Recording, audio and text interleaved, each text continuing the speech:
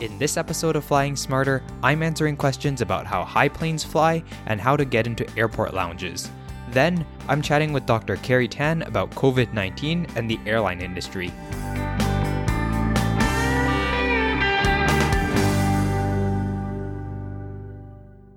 Welcome to episode 6 of Flying Smarter, the podcast that explores the fascinating world of air travel.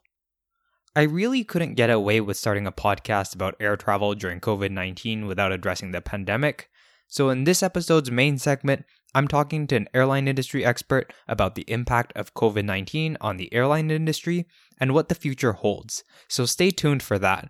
But first, let's start by answering some questions about air travel. How high do planes fly? The commercial jets that airlines operate typically fly at somewhere between 30,000 feet and 42,000 feet, and that's about 5 to 8 miles or 9 to 13 kilometers above the ground. And this is the case for a number of reasons, and the main one being efficiency. As you go higher and higher, the air density gets lower and lower, which means that the air gets thinner and thinner. And this is why people who climb tall mountains need to carry oxygen to breathe properly when they're at higher altitudes. With thinner air, there's less resistance, which creates less drag on the aircraft, and this allows a plane to use less fuel. The range of 30,000 to 40,000 feet is sort of a sweet spot for planes, given the way that they and their engines are currently designed. If they go any higher, the air gets too thin for them to fly properly. And another thing is that it gives them some altitude if there's an emergency, but it also is low enough so that pilots can make an emergency descent to a safe altitude if the cabin loses pressurization. Flying at these high altitudes also put planes above the layer of the atmosphere called the troposphere, which is where most weather happens. Each aircraft actually has what's called a service ceiling, which is the maximum altitude that it can fly at safely. I should note that turboprop aircraft generally cruise at lower altitudes compared to jet aircraft, and they have service ceilings of roughly 25,000 to 30,000 feet, and that's compared to service ceilings of around 40,000 feet for jet airliners. For a bit of comparison, the peak of Mount Everest is around 29,000 feet, and the highest point in the Rocky Mountains is around 14,500 feet.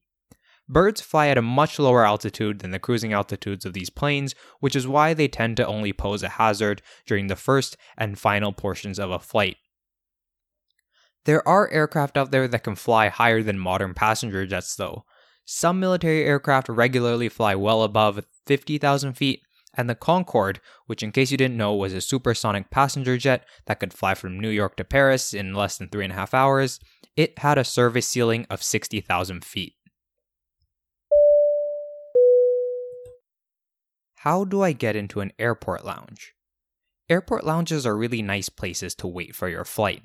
They generally offer nicer seating than the rest of the terminal, and they often have amenities like food and drinks, business centers, showers, and more.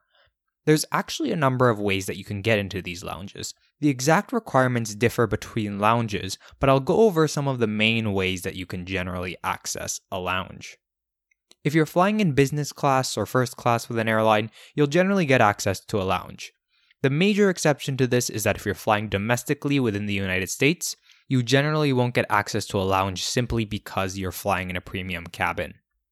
If you have elite status with an airline's frequent flyer program, it might come with lounge access. Most airlines will offer lounge privileges to their top customers. Some credit cards also come with access to airport lounges. For example, the American Express Platinum Card offers access to hundreds of lounges around the world, including American Express's own lounges, Delta Sky Clubs, and more.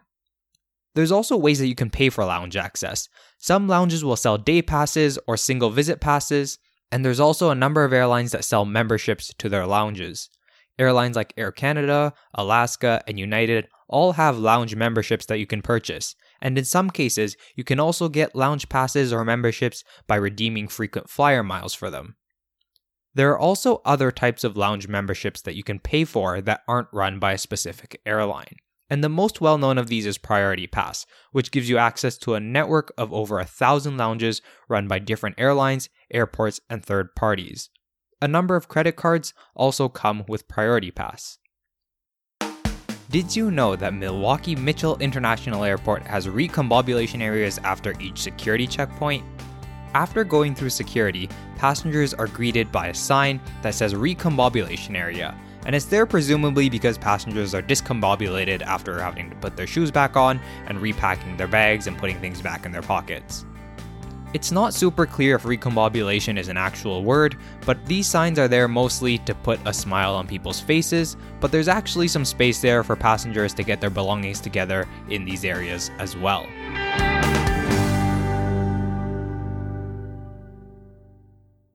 I couldn't really start a podcast about air travel during COVID-19 without addressing the pandemic. And there's a lot of information out there about how to protect yourself and your fellow passengers if you're flying during the pandemic. So what I wanted to do is focus more on the industry and what the future holds for travelers. So I spoke with an industry expert about this, but I want to say a few things before we get to today's main segment and the interview with him. In this interview, I talked to my guest about COVID-19 and its impact on the airline industry. Now, a lot of what we discuss pertains to the airline industry worldwide, but when we talk specifically about the federal government, what we're referring to is the US federal government and the situation in the United States. So if you're listening from somewhere else in the world, just keep in mind that even though some parts of the interview are focused on the US situation, a lot of our discussion applies to the global industry. I should also point out that this interview was recorded in September 2020, but it's being released in October, and you'll hear us mention that the government support runs out at the end of the month of September, and after the interview, I'll provide an update on what has happened on that front since September 30th. Dr. Kerry Tan is an associate professor of economics at Loyola University Maryland's Selinger School of Business. He's an expert on the airline industry and focuses his research on industrial organization and applied microeconomics. And of course, he's done a lot of work on different topics related to airlines. Kerry, welcome. I'm so glad to have you here. Thanks for having me. Thanks so much for being here. And so I want to talk to you a little bit about COVID-19 and the airline industry, and since the pandemic has had such a huge impact on the sector and has caused a lot of uncertainty. So with the unprecedented reduction in demand for air travel that we've seen, can you talk a bit about some of the big challenges that the airline industry has been facing? Yeah, so I was looking and it looked like the passenger traffic has been down around 65%. And so what you're talking about, this being unprecedented reductions in demand, is definitely true. And so one of the issues that the airlines are facing from a supply side is the employees that they've been having fly these planes that are nearly empty. And so there's been a lot of issues trying to maintain payroll and the workforce. And the airlines have asked for government support, and so far they've received it. One of the issues moving forward and coming up pretty recently is going to be that some of that aid is going to expire at the end of the month. And so it'll be interesting to see whether the government re-ups on their aid to the airlines and allows them to maintain their workforce despite the reduction in demand. Right. And generally speaking, COVID-19, like we were both saying, is really unprecedented. And what makes it such a unique challenge for airlines and something unlike anything we've seen before? I think the closest thing that I could think of to this negative demand shock is possibly the reduction in demand following the 9/11 terror attacks. And so what makes this one particularly challenging is that it's not just a change in psyche, which it definitely is now, like it was back then, but it's really a more, in a way, permanent change, or and less consumers' expectations on the safety of a flight changes. It's going to be really hard for airlines to convince passengers to come back and fly from point A to point B, as opposed to driving from point A to point B. Right. Now, different airlines have taken different approaches on how to tackle some of these challenges, and I want to talk a little bit about that as well. What are some of the ways that airlines have approached the challenges associated with COVID-19 from a passenger experience perspective? Yeah, so at least from the passenger experience, what we've seen is that a lot of airlines will keep the middle seat open or try to do some sort of social distancing within the actual aircraft. But as far as policies are concerned, one thing that airlines are trying to do to win back passengers is by canceling change fees or at least getting rid of change fees and allowing passengers to have that flexibility that if the pandemic were to persist and the passenger wasn't comfortable flying, then they would be able to change their flight to a future date. Now, one thing that I wish we could see is better support for cancellations and getting refunds. But at the very least, having no change fees allows for some flexibility for passengers. And on the note of policies, and like you were saying, these sort of been changing and even evolving since the start of the pandemic, and they can be confusing and frustrating sometimes, especially when they keep getting changed. Do you have any advice for people who are trying to navigate all of these changes and all of these different policies between the different airlines? Yeah, so unfortunately, I had to cancel 3 trips this past summer due to the pandemic. And so, at least for me, what has helped is checking the websites and checking the emails that I receive from these airlines. At first, I was getting an extension of travel funds from certain airlines. And then for, say, Southwest in particular, they converted the travel funds from dollars to points. The benefit there is that the points for Southwest don't expire. And when I had to cancel a flight with Alaska, they extended the expiration date for those travel funds. So as you mentioned, these policies are fluid and they've been changing. And so taking some time to research the particular airline's policies, I think is really important. Right, that's great. And I'm sure that people who are in positions like that might find that insight very helpful. Well, here's something else that I'm curious to get your thoughts on. So, beyond the major headlines like airline bankruptcies and aircraft retirements and that type of thing, what are some things that you think might have been changed forever in the industry?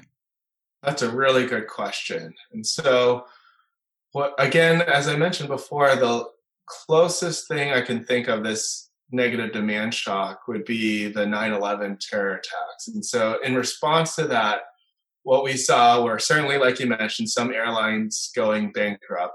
But what we also saw was that triggered the start of a long period of consolidation in the industry.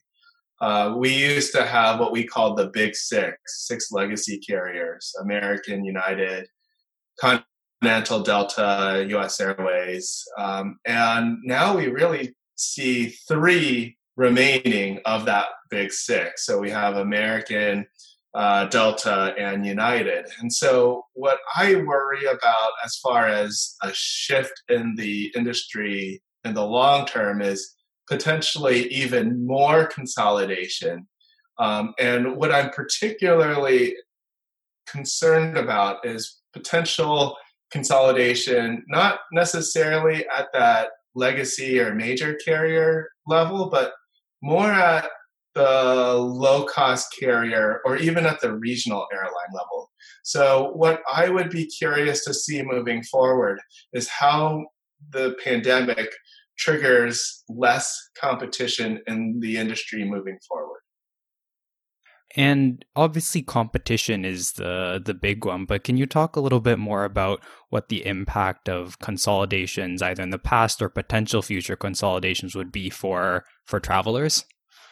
Yeah, so something that I've taken a look at in my own research has been a phenomenon called dehubbing. And so what I have noticed is that with those consolidations since 9/11, there's always been a case in which one of the hub airports becomes redundant and therefore dehubbed after the merger. So what I mean by dehubbing is an airport no longer being used as a hub airport. Now that could have some interesting ramifications on pricing and also on product quality, or what I would think of as maybe flight delays. And so, depending on what happens with these prospective mergers, or these potential mergers, I should say, what I would worry about is a strong reduction in traffic or capacity or destinations serviced from the current hubs that exist. Right. No, that's really interesting. And I'm sure that that's something we'll all have to keep an eye out for. Now, amid this uncertainty and this potential for bad news, do you think there's any good news for travelers right now? Well, for those that are willing to travel in the current environment, there are some really good deals to be had.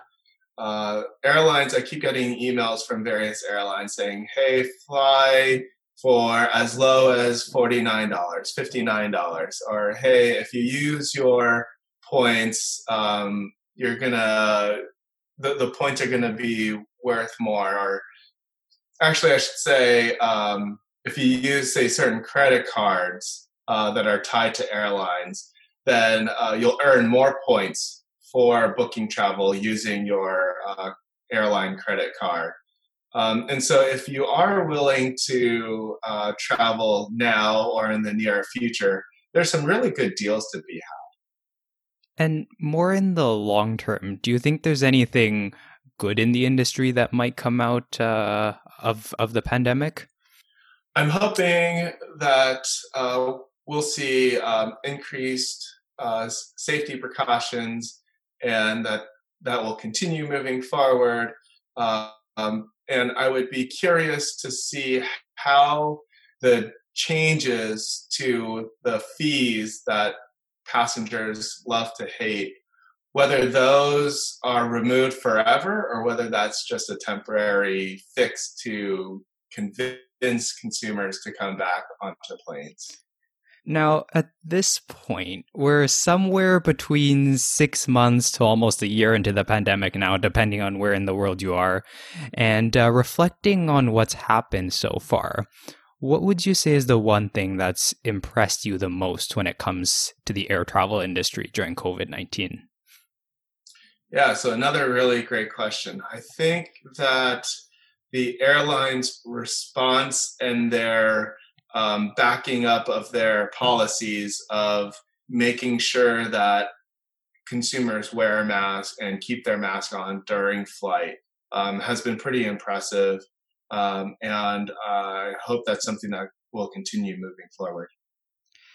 And then I want to flip that question around too. So what's one thing that has perhaps shocked you the most in a negative way? So I would say from a negative standpoint, I was really disappointed when I heard about the airlines getting the aid from the federal government. But then also, one of the promises that they made to get the aid was that they would maintain their capacity, particularly at small airports.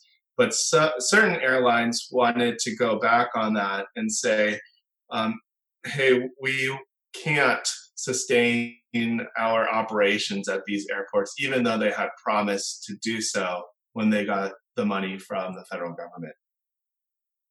Right. Now, the government aid, and correct me if I'm wrong, runs out at the end of September. How do you think things will play out after that? Well, it'll be really interesting to see whether the politicians in DC are going to rally around the airlines again. I think the idea was initially in March when they got the first round of money that 6 months would be long enough to kind of weather the storm. But now that the 6 months later and we're still having issues, I think that the federal government might say, well, this might not be good bang for a buck right now. So it might be hard for the airlines to get another round of funding, which really sucks for the workers at these airlines who've done nothing wrong. As someone who's been working on my own private pilot license as a hobby, I've been meeting prospective future pilots and captains. And it's been really hard for them to think about what their job prospects are going to be like down the road, knowing that capacity has been dropped significantly and traffic has been dropped significantly due to the pandemic, and there's no kind of end in sight right now. On sort of on the note of uncertainty and, having no end in sight, here's perhaps the $1 million question. How do you think the recovery will play out for air travel? I think it's going to be very slow, unfortunately. And until consumers' expectations and their psyche around travel changes, it's going to take a while for airlines to really get consumers back into planes and flying around to the levels that they used to be a year ago or so. So I think it's gonna be a long haul as far as this recovery is concerned. One of the things that I've heard being floated around and even seeing sort of with how airlines are reacting now is that airlines are going to have to turn basically almost completely towards leisure traffic, at least in the near future. Do you think that that's going to be the case, and that there's going to be a big shift in business travel, perhaps? I think that's definitely the case for now. I know for myself, I had a couple of conferences lined up for this year and next year that look like they're going to be going virtual. And so I think as far as business travel is concerned, it's going to be much less than it used to be. And that might be one of the last revenues or streams of revenue to come back. And so the focus on more leisure travel might make sense. Although, again, it's going to take some work to convince even leisure travelers to come back and fly longer distance compared to what it used to be. Now, one of our main goals here on the podcast is to help people become better informed and smarter air travelers. But of course, there's a lot of people who simply aren't doing any air traveling or any travel at all right now. What would you say to people who are closely watching the industry or who are just sitting at home itching to get on a plane and go traveling again? So that's another great question. I think what's going to be really important is potentially using the flexibility that airlines have provided and the changes to their cancellation or really their change fee policy, and book travel potentially as far ahead in advance as you can, locking in some of those lower fares, and always having in your back pocket that you could either cancel or change your flights or your plans if necessary down the road. Dr. Kerry Tan is an associate professor of economics and an airline industry expert at Loyola University, Maryland, Selinger School of Business. Well, Kerry, thank you so much for taking the time to come onto the podcast. I really appreciate you coming to share your insight and expertise. Thanks again for having me, Andrew. Like I mentioned earlier, this interview was actually recorded in September, and that's why we make reference to the US federal government support for airlines that ended at the end of that month. So what ended up happening is that the government didn't extend its support by September 30th, and US airlines have begun the process of furloughing tens of thousands of employees. And these employees, unfortunately, are joining the tens of thousands of other airline staff that have been laid off or furloughed in the rest of the world over the past 6 months. However, some airlines like Delta and Southwest have actually been able to avoid furlough so far through cost-cutting measures and voluntary agreements. I don't really want to get into the politics of it all, but as of the weekend prior to this episode's release, discussion for further support for airlines in the US is still ongoing at the federal level.